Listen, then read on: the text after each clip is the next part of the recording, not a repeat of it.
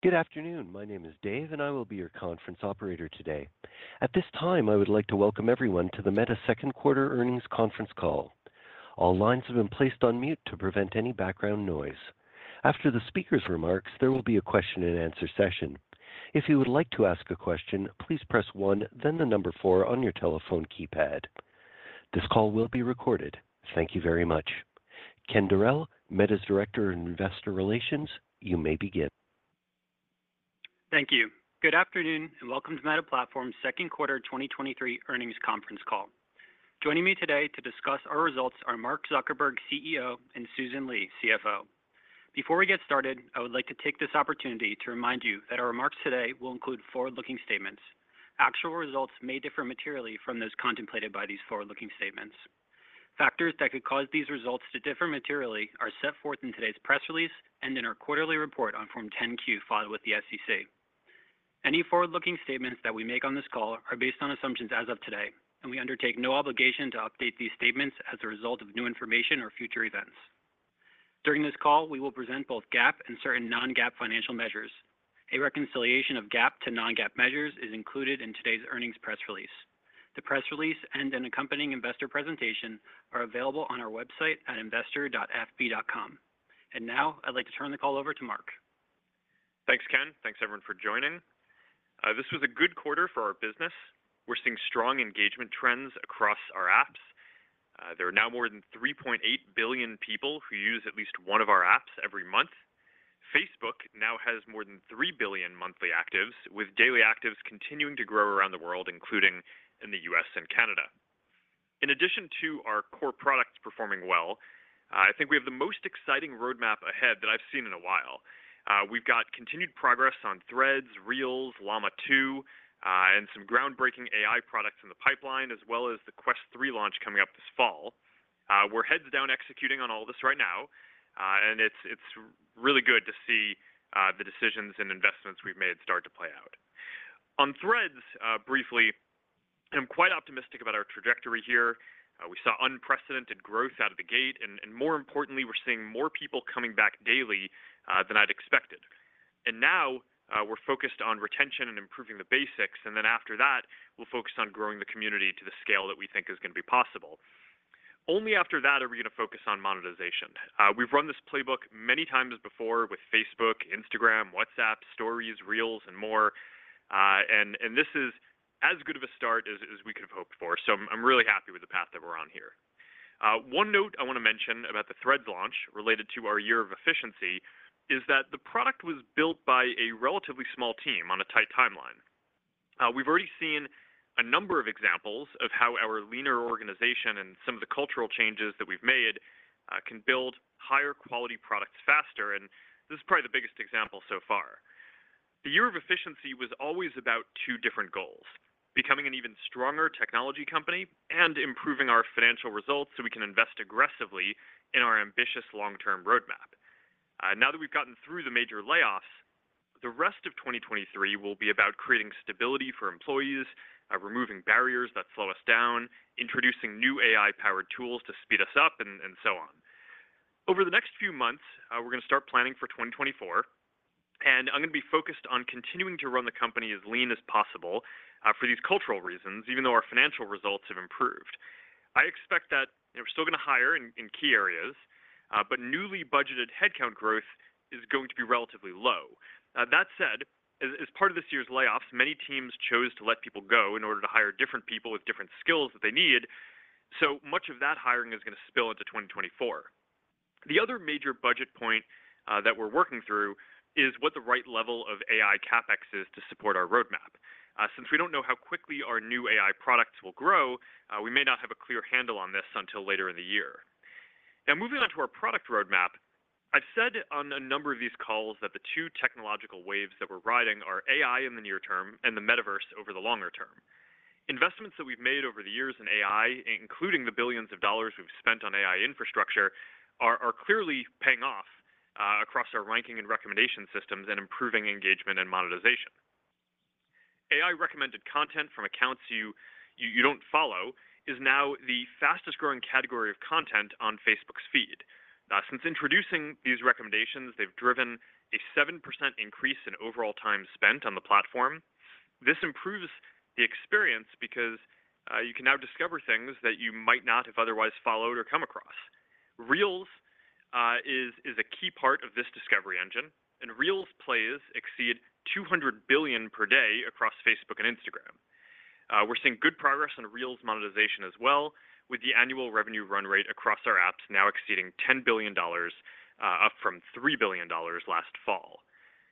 Beyond Reels, AI is driving results across our monetization tools through our automated ads products, which we call Meta Advantage. Almost all our advertisers are using at least one of our AI-driven products. We've also deployed Meta Lattice, a new model architecture that learns to predict an ad's performance across a variety of data sets and optimization goals. And we introduced AI Sandbox, a testing playground for generative AI-powered tools like automatic text variation, background generation, and image outcropping. Business messaging is another key piece of our monetization strategy, and we recently announced that the 200 million users of our WhatsApp Business app will now be able to create click-to-WhatsApp ads for Facebook and Instagram without needing a Facebook account. This is a pretty big unlock, particularly in countries where WhatsApp is often the first step to bringing a business online. Paid messaging is a bit earlier, but is also showing good adoption. The number of businesses using our paid messaging products has doubled year over year. While we're on messaging, I'll mention that we started rolling out channels on WhatsApp last month. It's a simple, reliable, and private way to receive important updates from people and organizations, and I'm quite excited for more people to try it as we bring the product to more countries through the rest of this year. Beyond the recommendations and ranking systems across our products, we're also building leading foundation models to support a new generation of AI products. We partnered with Microsoft to open source Llama 2, the latest version of our large language model, and to make it available for both research and commercial use. We have a long history of open sourcing our infrastructure and AI work from PyTorch, which is the leading machine learning framework, to models like Segment Anything, ImageBind, and Dino, to basic infrastructure as part of the Open Compute project. And we found that open sourcing our work allows the industry, including us, to benefit from innovations that come from everywhere. And these are often improvements in safety and security, since open source software is more scrutinized and more people can find and identify fixes for issues. The improvements also often come in the form of efficiency gains, which should hopefully allow us and others to run these models with less infrastructure investment going forward. So I'm really looking forward to seeing the improvements that the community makes to Llama 2. We are also building a number of new products ourselves using Llama that will work across our services. I'm going to share more details on that later this year, but you can imagine lots of ways that AI can help people connect and express themselves in our apps. Creative tools that make it easier and more fun to share content, agents that act as assistants, coaches, or that can help you interact with businesses and creators, and more. And these new products will improve everything that we do across both mobile apps and the metaverse, helping people create worlds and the avatars and objects that inhabit them as well. Our investments in AI continue. We remain fully committed to the metaverse vision as well. We've been working on both of these two major priorities for many years in parallel now. And in many ways, the two areas are overlapping and complementary. The next big thing on the Reality Lab side is the launch of our Quest 3 mixed reality headset at Connect. It's our most powerful headset yet, with better displays and resolution, and next-gen Qualcomm chipset with twice the graphics performance.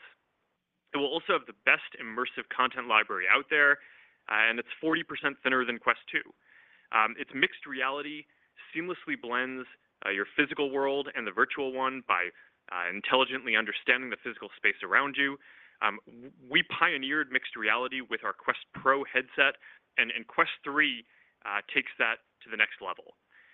Now, others in the industry are, of course, working on bringing mixed reality to the market too, but Quest 3 is going to be the first mainstream accessible device that we expect many millions of people will get to experience this technology with. The metaverse content and software vision continues coming together as well. We recently announced that Roblox is coming to Quest with an open beta on App Lab. For Horizon, the team is focused on retention right now, and we're making good progress on that. We've made big improvements on avatars as well, and that's going to be a bridge between our mobile apps and our VR and mixed reality experiences. We're going to have a lot more to share on both our metaverse and AI work coming up at our Connect conference, which we're going to be hosting in Hacker Square at our headquarters on September 27th. It's going to be a good one, so I hope you tune in. All right, to wrap up, I just want to say that I'm really proud of our teams for everything that we've accomplished so far this year. It's been a tough year in a lot of ways, but it's also been an impactful one.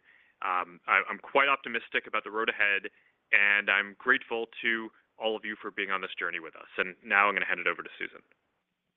Thanks, Mark, and good afternoon, everyone. Let's begin with our consolidated results.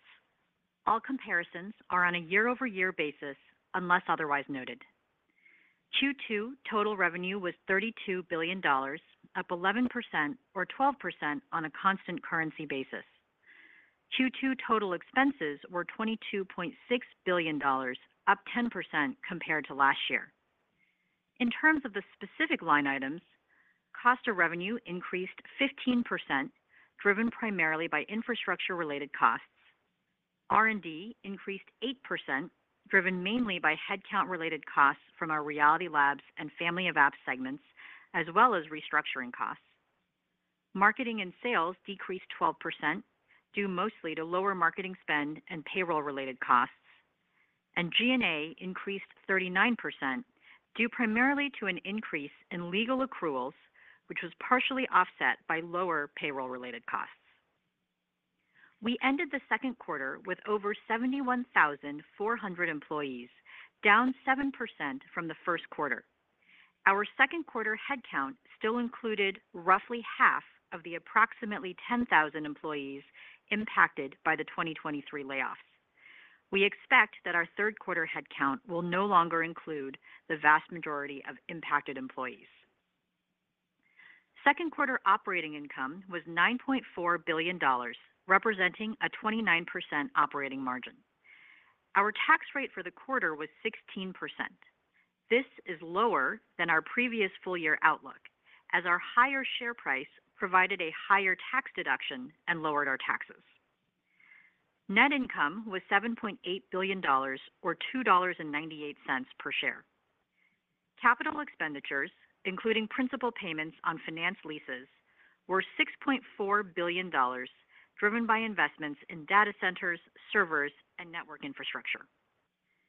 Free cash flow was $11 billion, significantly benefiting from a deferral of income taxes that we expect will be paid in the fourth quarter. We repurchased $793 million of our Class A common stock in the second quarter and ended the quarter with $53.4 billion in cash and marketable securities. Moving now to our segment results. I'll begin with our Family of Apps segment.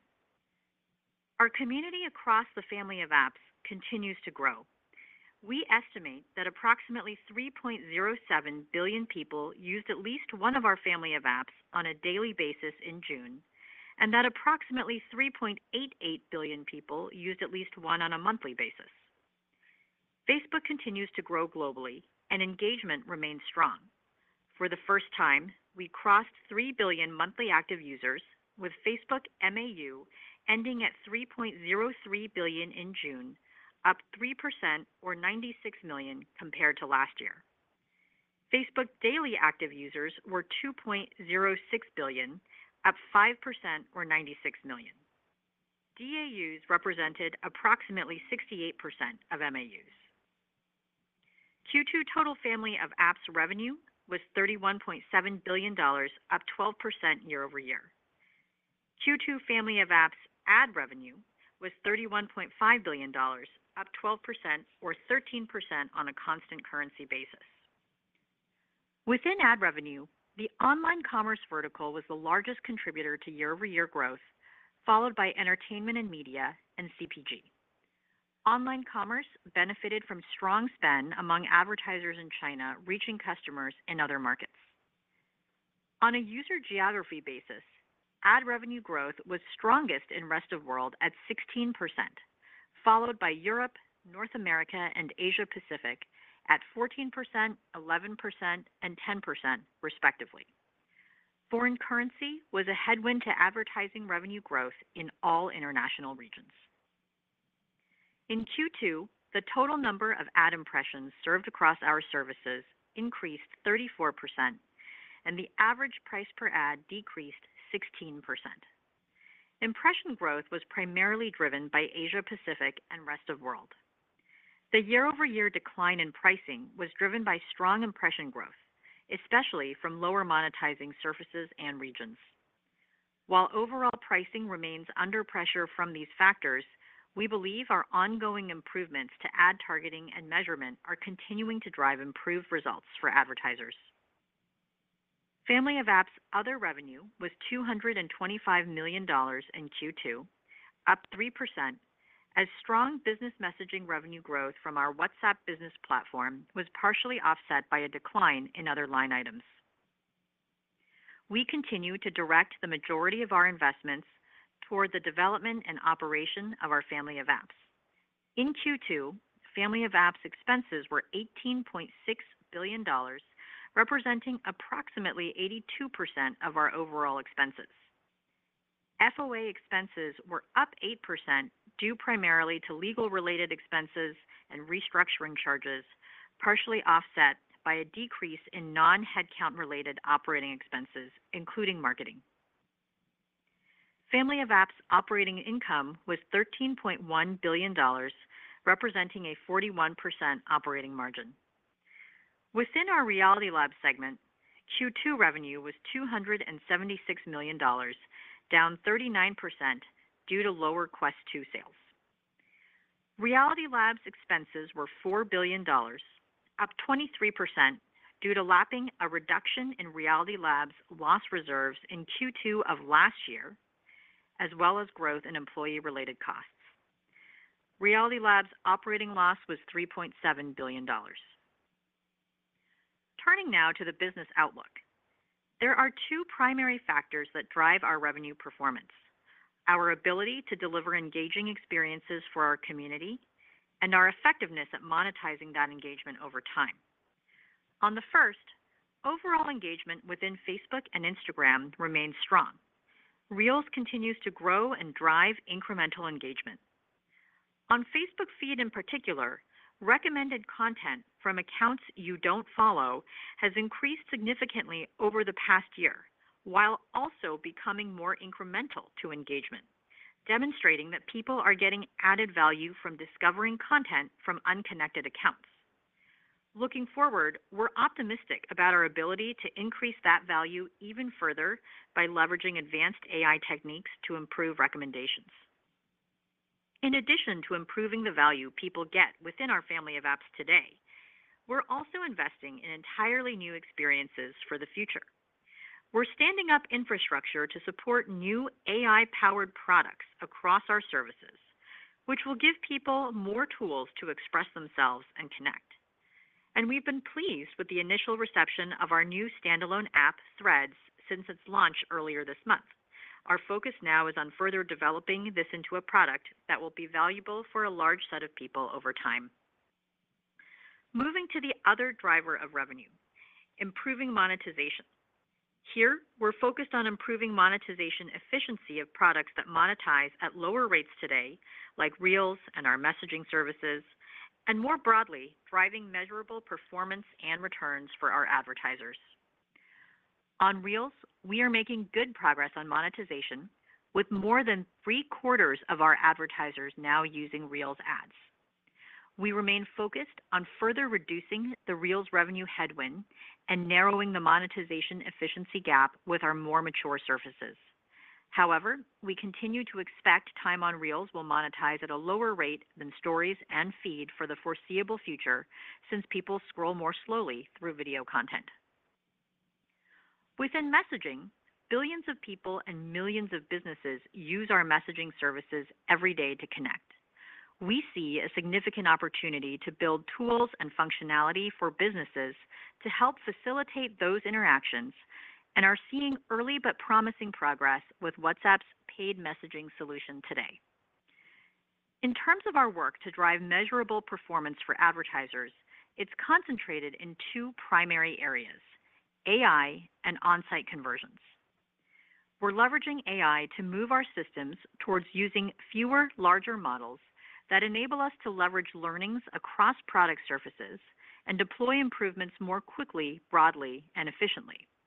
We're also leveraging AI to power advanced ads products like Advantage+ Shopping, which continues to gain adoption. We're seeing this work translate into results for advertisers as conversion growth remains strong in Q2. In terms of driving on-site conversions, we continue to see strong results with click-to-messaging ads and are well-positioned given our suite of messaging applications. Daily click-to-WhatsApp ads revenue continues to grow very quickly at over 80% year over year. We also recently started testing the ability to buy click-to-WhatsApp ads directly from the WhatsApp Business app, which now has more than 200 million monthly users. Looking ahead, we're focused on enabling businesses to optimize for conversions further down the funnel in our messaging applications. We're also investing in scaling other on-site objectives like lead generation and Shops ads. Before turning to our revenue outlook, I'd also like to talk about our investment philosophy. We expect to bring the discipline and habits that we built during this year of efficiency with us as we plan for the future. At the same time, we remain focused on investing in the significant opportunities ahead. Part of supporting these initiatives will come from prioritizing them against other areas of work and shifting resources. However, in some cases, they will require incremental investment. This is particularly true in the areas we see the most significant opportunity, which include AI and the metaverse. As I mentioned last quarter, we also remain focused on modestly evolving our capital structure over time. We were pleased to execute our second bond offering in May and expect a measured pace of future debt raises as we work toward improving our overall cost of capital while maintaining a positive or neutral net cash balance. In addition, we continue to monitor the active regulatory landscape. With respect to EU-US data transfers, we saw a positive development with the European Commission's adoption of a final adequacy decision, which allows us to continue to provide our services in Europe. This is good news, though broadly speaking, we continue to see increasing legal and regulatory headwinds in the EU and the US that could significantly impact our business and our financial results. Turning now to the revenue outlook. We expect third quarter 2023 total revenue to be in the range of $32 to $34.5 billion. Our guidance assumes a foreign currency tailwind of approximately 3% to year-over-year total revenue growth in the third quarter based on current exchange rates. Turning now to the expense outlook. We anticipate that our full year 2023 total expenses will be in the range of $88 to $91 billion, increased from our prior range of $86 to $90 billion due to legal-related expenses recorded in Q2. This outlook includes approximately $4 billion of restructuring costs related to facilities consolidation charges and severance and other personnel costs. We expect Reality Labs operating losses to increase year over year in 2023.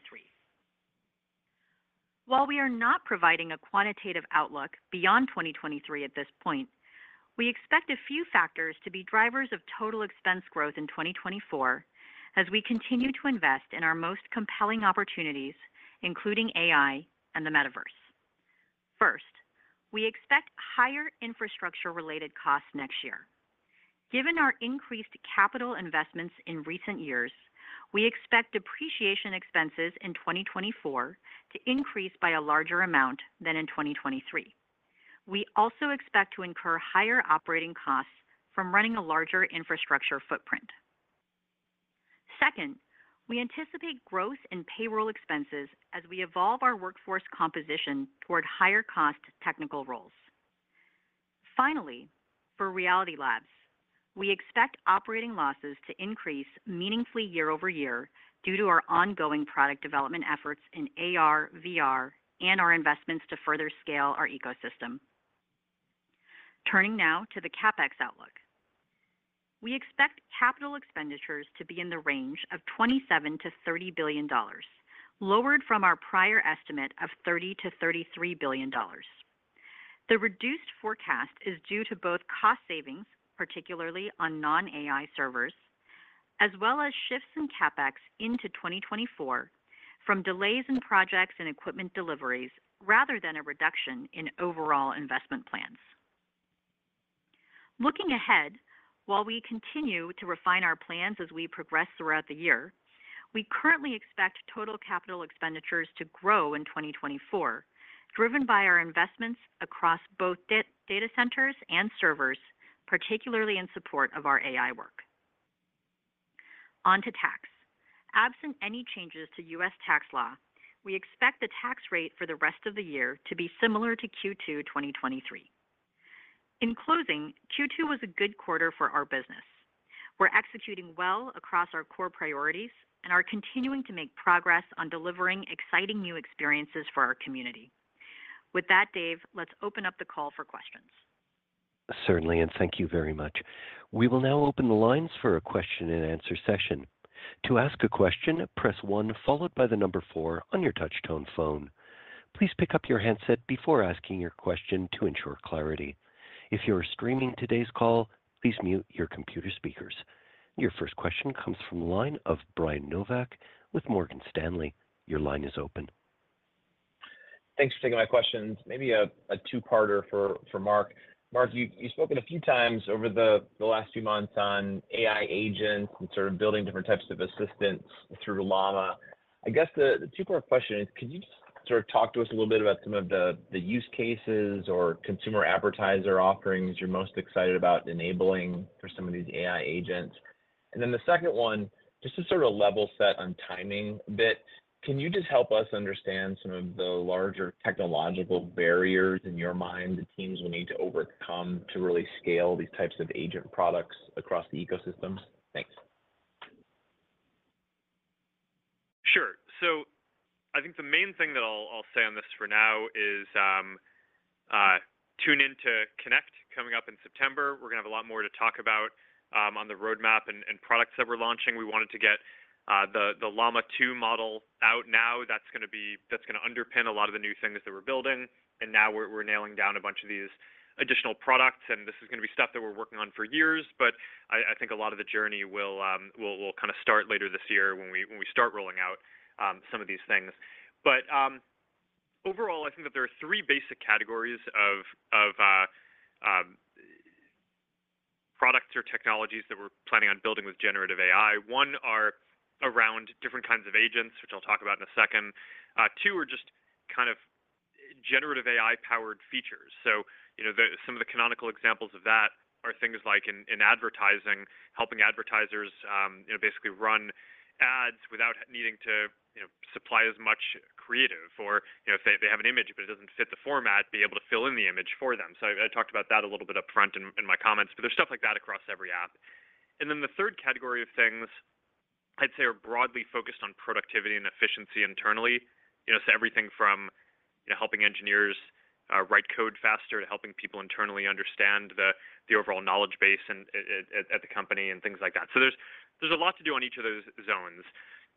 For AI agents specifically, I guess what I'd say is, one of the things that's different about how we think about this compared to some others in the industry is, we don't think that there's going to be one single AI that people interact with, just because there are all these different entities on a day-to-day basis that people come across, whether they're different creators or different businesses or different apps or things that you use. So I think that there are going to be a handful of things that are just sort of focused on helping people connect around expression and creativity and facilitating connections.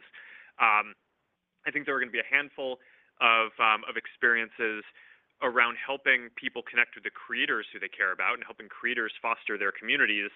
And then the one that I think is going to have the fastest direct business loop is going to be around helping people interact with businesses. And you can imagine a world on this where, over time, every business has an AI agent that basically people can message and interact with, and it's going to take some time to get there, right? This is going to be a long road to build that out, but I think that's going to improve a lot of the interactions that people have with businesses, as well as if that does work, it should alleviate one of the biggest issues that we're currently having around messaging monetization. Is that in order for a person to interact with a business, it's quite human labor intensive for a person to be on the other side of that interaction, which is one of the reasons why we've seen this take off in some countries where the cost of labor is relatively low. But you can imagine in a world where every business has an AI agent, that we can see the kind of success that we're seeing in Thailand or Vietnam with business messaging could kind of spread everywhere, and I think that's quite exciting. But overall, I think we're going to follow a playbook that's similar to what we normally do on products. In terms of how quickly some of these new products scale, that's one of the big unknowns for the business, and one of the things that we're debating heavily when thinking through the amount of AI capex to bring online, because the reality is we just don't know how quickly these will scale, and we want to have the capacity in place in case they scale very quickly. But because they're kind of brand new things, and there aren't that many precedents for things like this, it's actually quite hard to forecast. So I don't know, Susan, if there's anything on that last point that you want to jump in on, but I think that's probably all I'll say on this for now. But I'm really excited about this. I think that this is just going to be, it fits into all the different products that we're building really well. I think that this is going to both complement and touch and transform every single thing that we're doing, and I'm really excited for it. So tune in to Connect.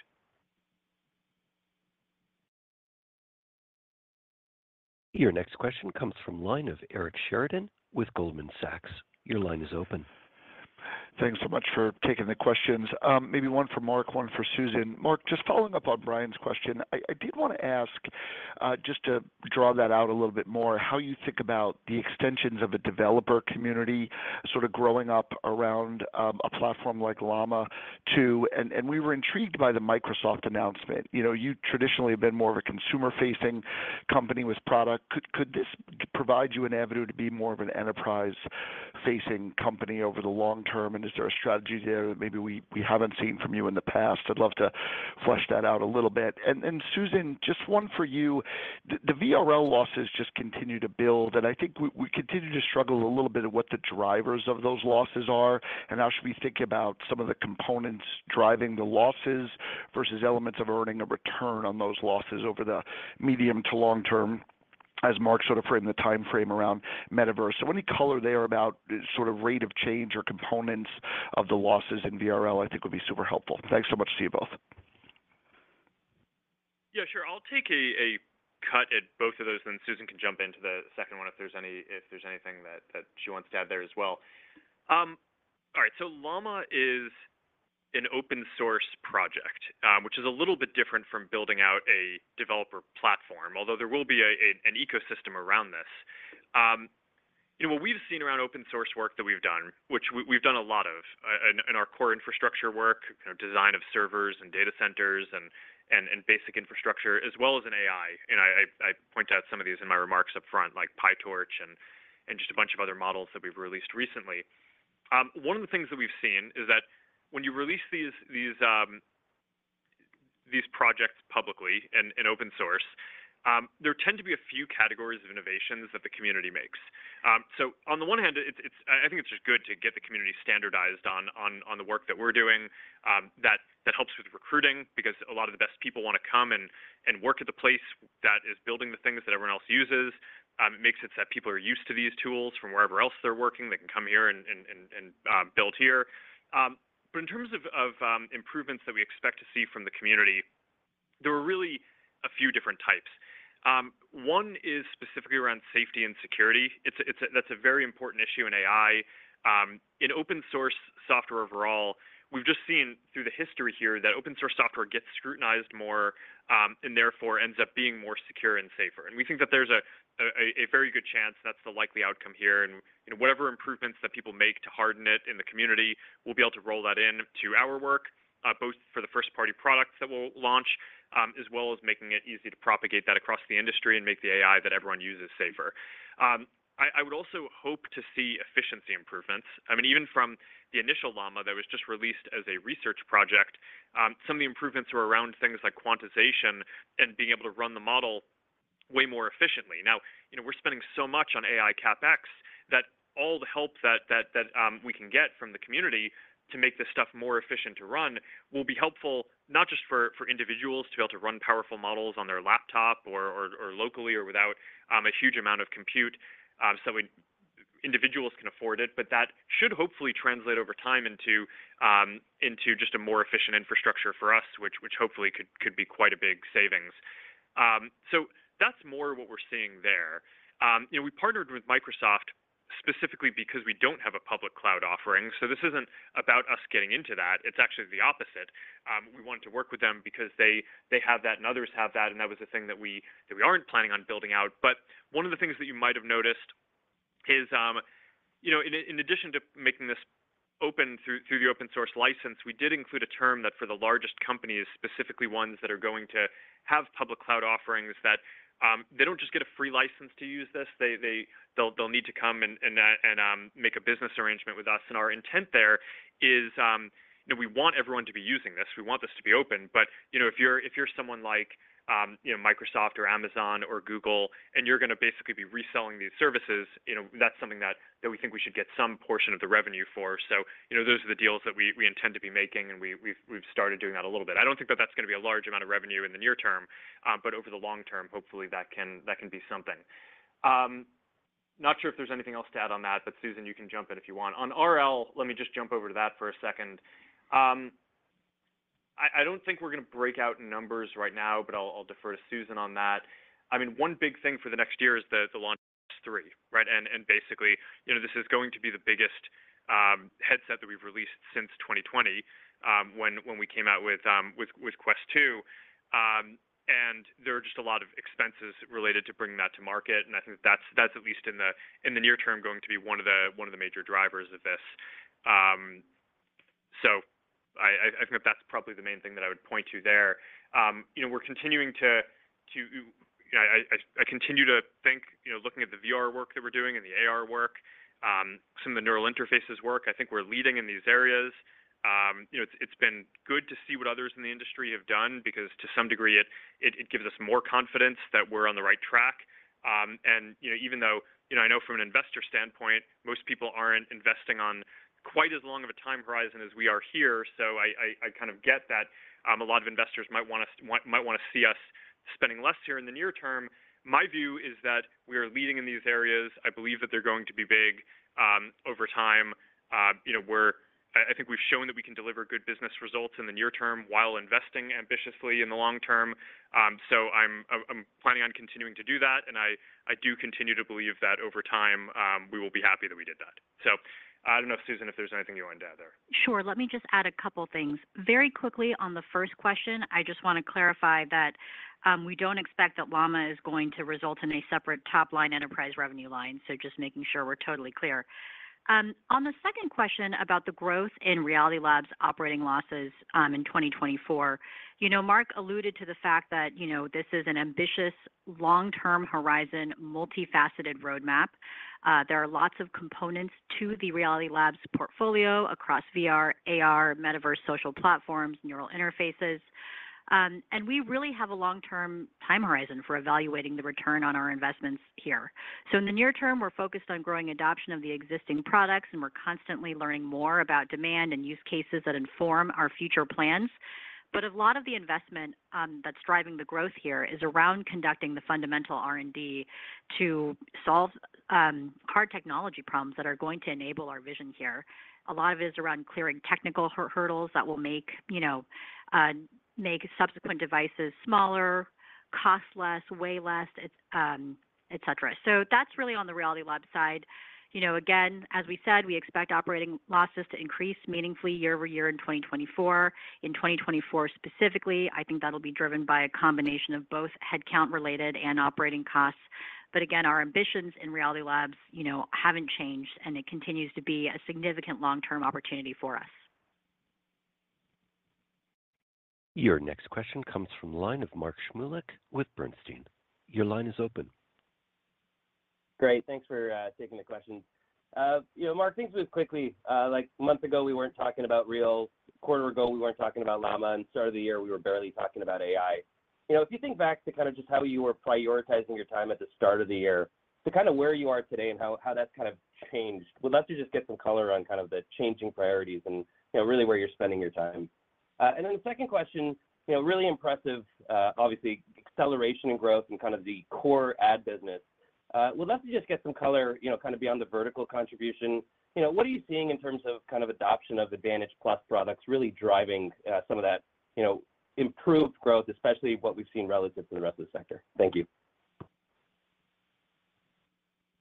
Yeah, I can start with the first, and then Susan can take the second. I actually think our priorities have been pretty consistent for a few years now.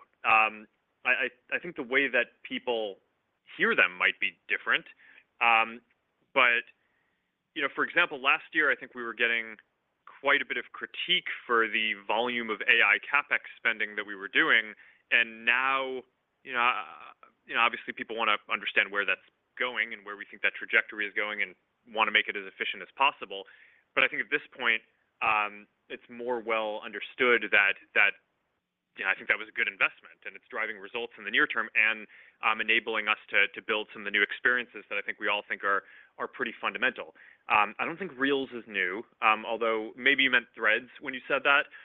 Threads, I would say it's not that Threads is like, it's not a massive project. It was, I thought for a while that the opportunity around public conversations and kind of a text-based product was bigger than what had been executed yet in the market. So we had a relatively small team work on that. And this year, I think there have been two things that have just vastly exceeded my expectations. One was Llama.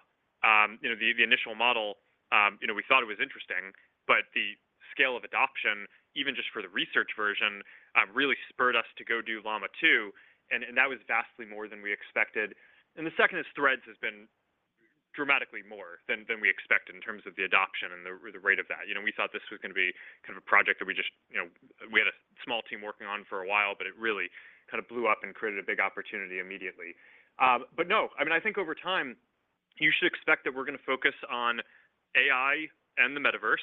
AI includes both all of the ranking and recommendation systems that power the core apps. So, all the content that you're seeing in Facebook and Instagram, all the ads content that you're seeing. It also underpins all the safety systems that we build, and increasingly, it's all the generative AI stuff. So all the agents, all the generative features that we're going to be rolling out, and a lot of the other work that's going to underlie some of the efficiency stuff that we're doing internally. And then the metaverse stuff I think we've talked about for a while. So I don't think that there's much change there, except that I'd say the signals that we're getting from the market are, it's certainly not getting adopted a lot faster than we expected. So that's sort of the somewhat sobering signal. But on the other side, I think a lot of companies that otherwise are doing, we respect and do great work. We don't necessarily view as building things that are ahead of where we are, which gives us confidence that we think that the long-term thesis still will hold there.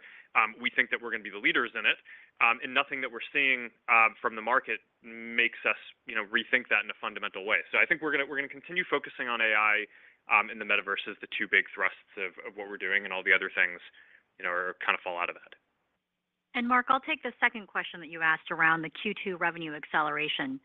So I think there were a couple parts. One was around the acceleration in the core ads business. The second was on the Advantage+ products. In terms of the Q2 revenue acceleration, I'd highlight there are a few factors driving that. The first is, frankly, we're lapping a weaker demand period, including the first full quarter of the war in Ukraine and the suspension of our services in Russia.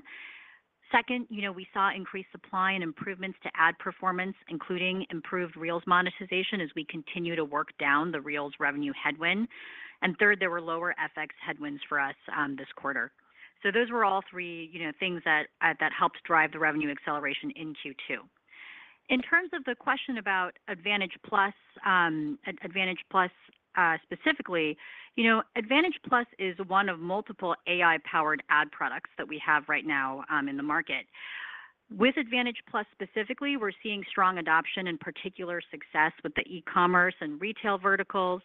And we've seen good traction with other verticals like CPG, especially DTC brands. And we're continuing to launch features to unlock use cases for advertisers and make it easier for them to adopt Advantage Plus campaigns and measure their performance gains. So we've got a lot in the pipeline there that we're excited about for both the Advantage Plus shopping campaigns specifically, which were our first sort of foray into this area, but then the Advantage Plus portfolio more broadly. That basically enables us to take that same playbook of helping advertisers iterate and test very quickly and apply it to many different steps of the end-to-end ad buying experience. So the feedback and results that we've seen from advertisers is good, and we think it's a really promising area that we're continuing to invest in.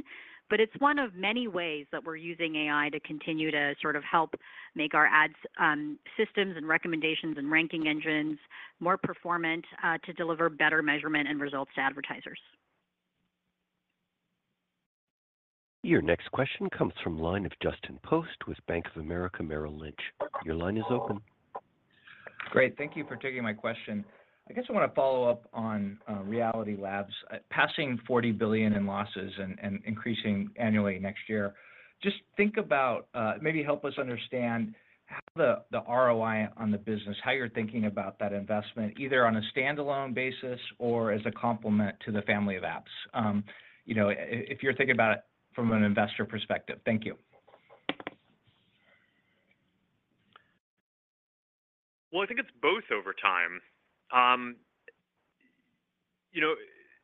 The primary way that I think about this is that, we've been able to show that we've, I think, been quite successful at building, large-scale social experiences within the constraints of platforms that, often our competitors are defining. I think we're going to be able to do even better work, and there's a lot of things that I would like to see us build that we just can't because we're of the ways that we're constrained by the competitors who build these platforms. And over time, the main way that I think about this is from a product and mission perspective is, we're here to build awesome experiences that help people connect. I think helping to shape the next platform is going to unlock that in a profound way for decades to come. And, that's what I'm here to do, and I think what a lot of people are here to do. So that's kind of the first principles part of this. From a business perspective, I think that there's going to end up being a large business component of this that is Reality Labs specific. Directly, the products that we're building there and having that be a good business. But I also think that a lot of this is going to be that it unlocks a lot of value for the other experiences, the current apps that we have, what you think of as the family of apps, where we, currently just a lot of the potential value, whether it's just engagement that could be created, features that we would love to build that we're not allowed to because Apple or others just don't allow us to build those things. I think that that's really unfortunate for the industry. I think that there's a lot of lost engagement that would have happened. A lot of the monetization and value that gets created. I mean, just look at what happened with app tracking transparency, the massive value destruction for small businesses because of the rules that were set by another platform. And that's not, in a future version of the world, it's not, that would be recognized not by device sales or some new experience that we're building in Reality Labs. You would basically see that accrue through more efficient monetization of the apps and experiences that we're building in other places. So I think it's going to be both. But I think this is just a very fundamental thing. This is a very long-term bet. I at a deep level, I understand the discomfort that a lot of investors have with it because it's just outside of the model of I think even most long-term investors how you would think about this.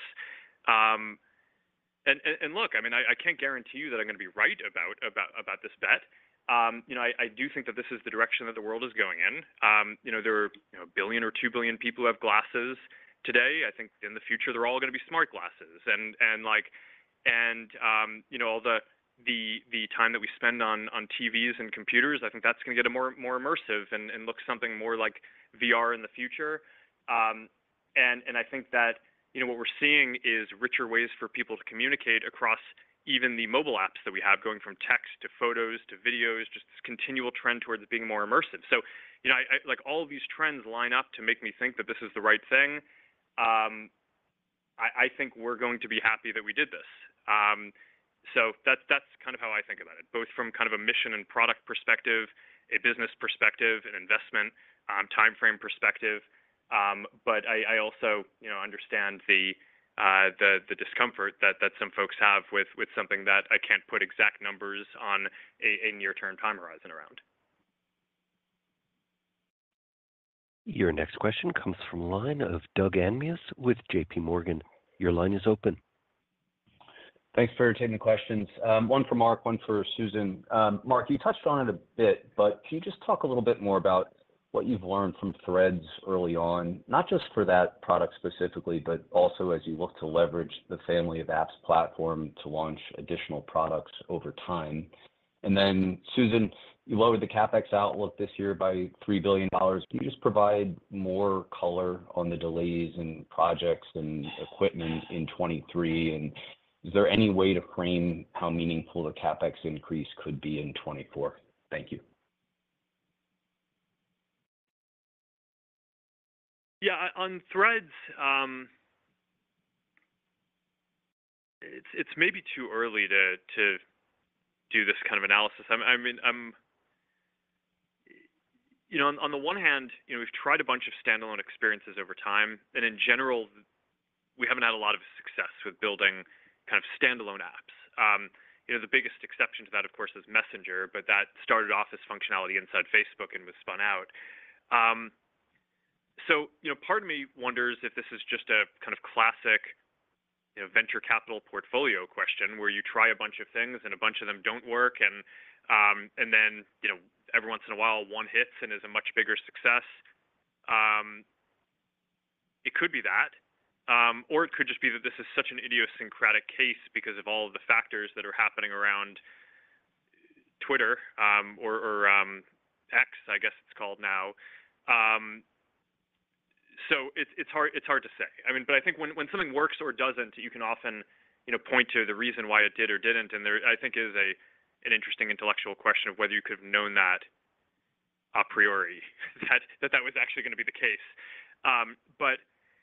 So I'm not sure. But also, rather than trying to kind of analyze that, I'd say we have a lot of work to do to really make Threads reach its full potential. That's not a foregone conclusion yet, even though I think we're off to a great start, and I'm optimistic that over time this could be a fifth great app in the family of apps. But we have a lot of basic work to do. And we have a basic playbook here, which is build an experience.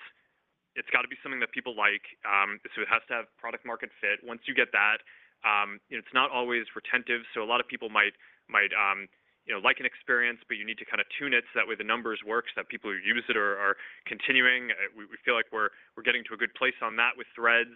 There's still a lot of basic functionality to build. Once we feel like we're in a very good place on that, then I'm highly confident that we're going to be able to pour enough gasoline on this to help it grow. Once we get to the point where we feel good that everyone who's using it is going to continue using it at a high rate, and then if a few years once we get to the point where it's at hundreds of millions of people, if assuming we can get there, then we'll worry about monetization. But that's basically the playbook that we're focused on. And so rather than thinking about right now, like, what does this mean for other things like it that we can build, I'd say we're really just focused on taking this opportunity, which is an awesome one that we didn't expect to this scale, and making sure we make the most of this and execute it. But I do think it has been sort of this weird anomalous thing in the tech industry that there hasn't been an app for public discussions like this that has reached 1 billion people. When I look at all of the different social experiences, it just seems like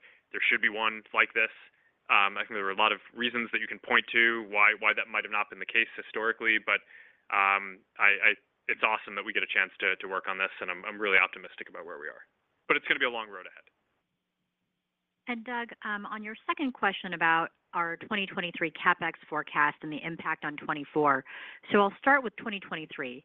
The reduced forecast that we gave for 23, I mentioned on the call, is driven both by some cost savings, particularly on non-AI servers, where we previously had some underutilized capacity, and we've been identifying ways to be more efficient in the way that we allocate that capacity towards all of our various needs, as well as shifts in CapEx into 2024 that's coming from delays in data center projects and server deliveries, and that'll just push that associated CapEx, which we were planning for in 23, into 24. We're still working on our 24 CapEx plans. We haven't yet finalized that, and we'll be working on that through the course of this year. But I mentioned that we expect that CapEx in 24 will be higher than in 23. We expect both data center spend to grow in 24 as we ramp up construction on sites with the new data center architecture that we announced late last year. And then we certainly also expect to invest more in servers in 2024 for both AI workloads to support all of the AI work that we've talked about across the core AI ranking recommendation work, along with the next-gen AI efforts. And then, of course, also our non-AI workloads as we refresh some of our servers and add capacity just to support continued growth across the site. Your next question comes from line of Youssef Squali with Truist. Your line is open. Great. Thank you very much for taking the questions. One for Mark and one for Susan, maybe. Mark, you touched on this a little earlier, but there's this open source versus closed source debate going on with Meta as one of the companies on one side of it with Llama and Llama 2. How do you see this market evolving over time? Do you see one approach as being potentially superior to the other and therefore may be likely to garner greater adoption? Or is this really a win-win situation, just considering how early we are in this process and how large the potential TAM is?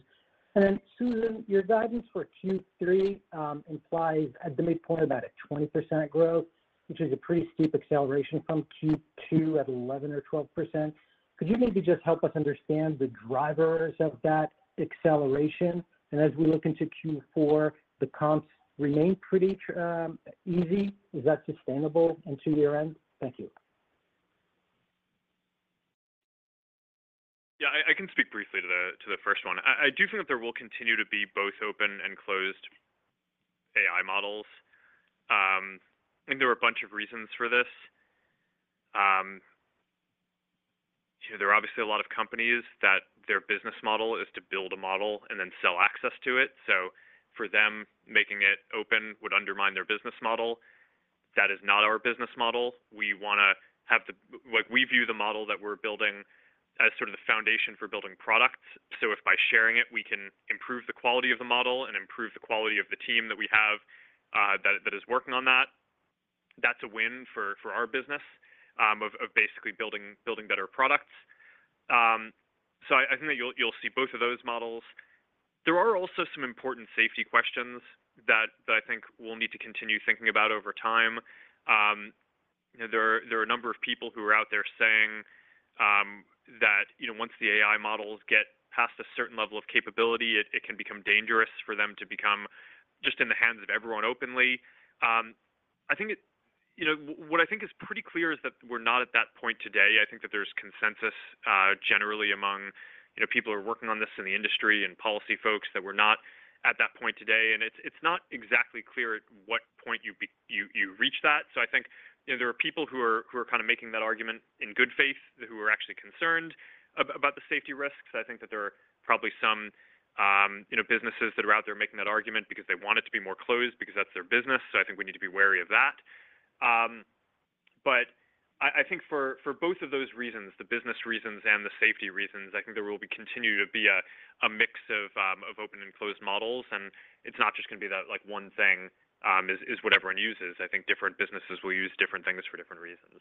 And by open sourcing Llama now, we're not on the second question around safety. We intentionally did not go out there and say we're going to open source every single thing in the future because we do want to have the space to be able to look at how the safety landscape evolves. And, if we think that, we do cross some kind of critical threshold in the future, it may not be the right thing to open source it in the future. But for our business model, at least, since we're not selling access to this stuff, it's a lot easier for us to share this with the community because it just makes our products better and other people's. And that I think is a really healthy dynamic for the industry. And thanks, Youssef, for your second question, which I'll take. You asked about our Q3 revenue outlook and maybe also what that implies looking forward into Q4. So on the further acceleration, that we've guided to in Q3, first of all, I just point out that Q3 22 revenue declined 4.5% year over year. So we're really lapping a much weaker demand period a year ago, and we've certainly seen demand this year stabilize. And so it's really a much easier compare. We also are expecting that currency is going to flip to a 3-point tailwind from a 1-point headwind last quarter. And finally, as I've mentioned earlier on this call, we've been investing for a long time and I think executing really well across our core monetization work and continuing to grow engagement. And I think we're going to benefit from all of the investments that we've made in those historical and key priorities for us. In terms of what this means for Q4, we're not sharing a Q4 revenue outlook yet. There are obviously some tailwinds to year-over-year growth in Q4. Again, the same point about a weaker compare applies. And at current rates, FX would be a larger tailwind in Q4 than we're expecting it to be in Q3. But we've had sizable fluctuations in advertiser demand over the last year. It's been a pretty volatile period. So while we're seeing strong advertiser demand now, and that's certainly informing our outlook, it's harder to predict as we look further forward, and there are a wide range of possible outcomes in Q4. Dave, we have time for one last question. Thank you, Ken. That will come from the line of Brad Erickson with RBC Capital Markets. Your line is open. Yeah, thanks. Just had a follow-up, I guess, on the CapEx. Just in that planning process you keep alluding to for the 24 CapEx outlook. I think, a lot of your commentary here implies that new products, it sounds like, are going to be really central to instructing that number. Just curious how dependent it also is based on just views of revenue growth in 24 and the relationship there. Thanks. Yeah, thank you, Brad. I can go ahead and take that one. So, our growth in AI investments is really the thing that is driving the growth in our 2024 CapEx outlook. And I think there are a couple components to that. There is both the core AI work, which powers our ranking and recommendation systems, which underpins both a lot of our content ranking and engagement growth, as well as the monetization work. And that's an area, where we're able to measure the ROI of our investments there, and we feel good about the ROI of those investments, and we want to continue investing appropriately to drive revenue growth, at the same time being mindful of our desire to, over the long term, decrease capital intensity. There's also another component, which is the next generation AI efforts that we've talked about around advanced research and Gen AI, and that's a place where we're already standing up training clusters and inference capacity. But we don't know exactly what we'll need in 2024 since we don't have any at-scale deployments yet of consumer or business-facing features. And the scale of the adoption of those products is ultimately going to inform how much capacity we need. We think these are both going to be compelling investment opportunities, and some of the AI capacity is fungible. So if we don't end up needing some of the capacity for our Gen AI work, we'll be able to allocate it to our core AI work, supporting ads and engagement. But we're really still working on our 24 plans. We will have a clearer and more quantitative outlook as those plans shape up. But we are mindful of our intention to reduce the capital intensity of these investments over time. Great. Thank you for joining us today. We appreciate your time, and we look forward to speaking again soon. And this concludes today's conference call. Thank you for joining us. You may now disconnect your lines.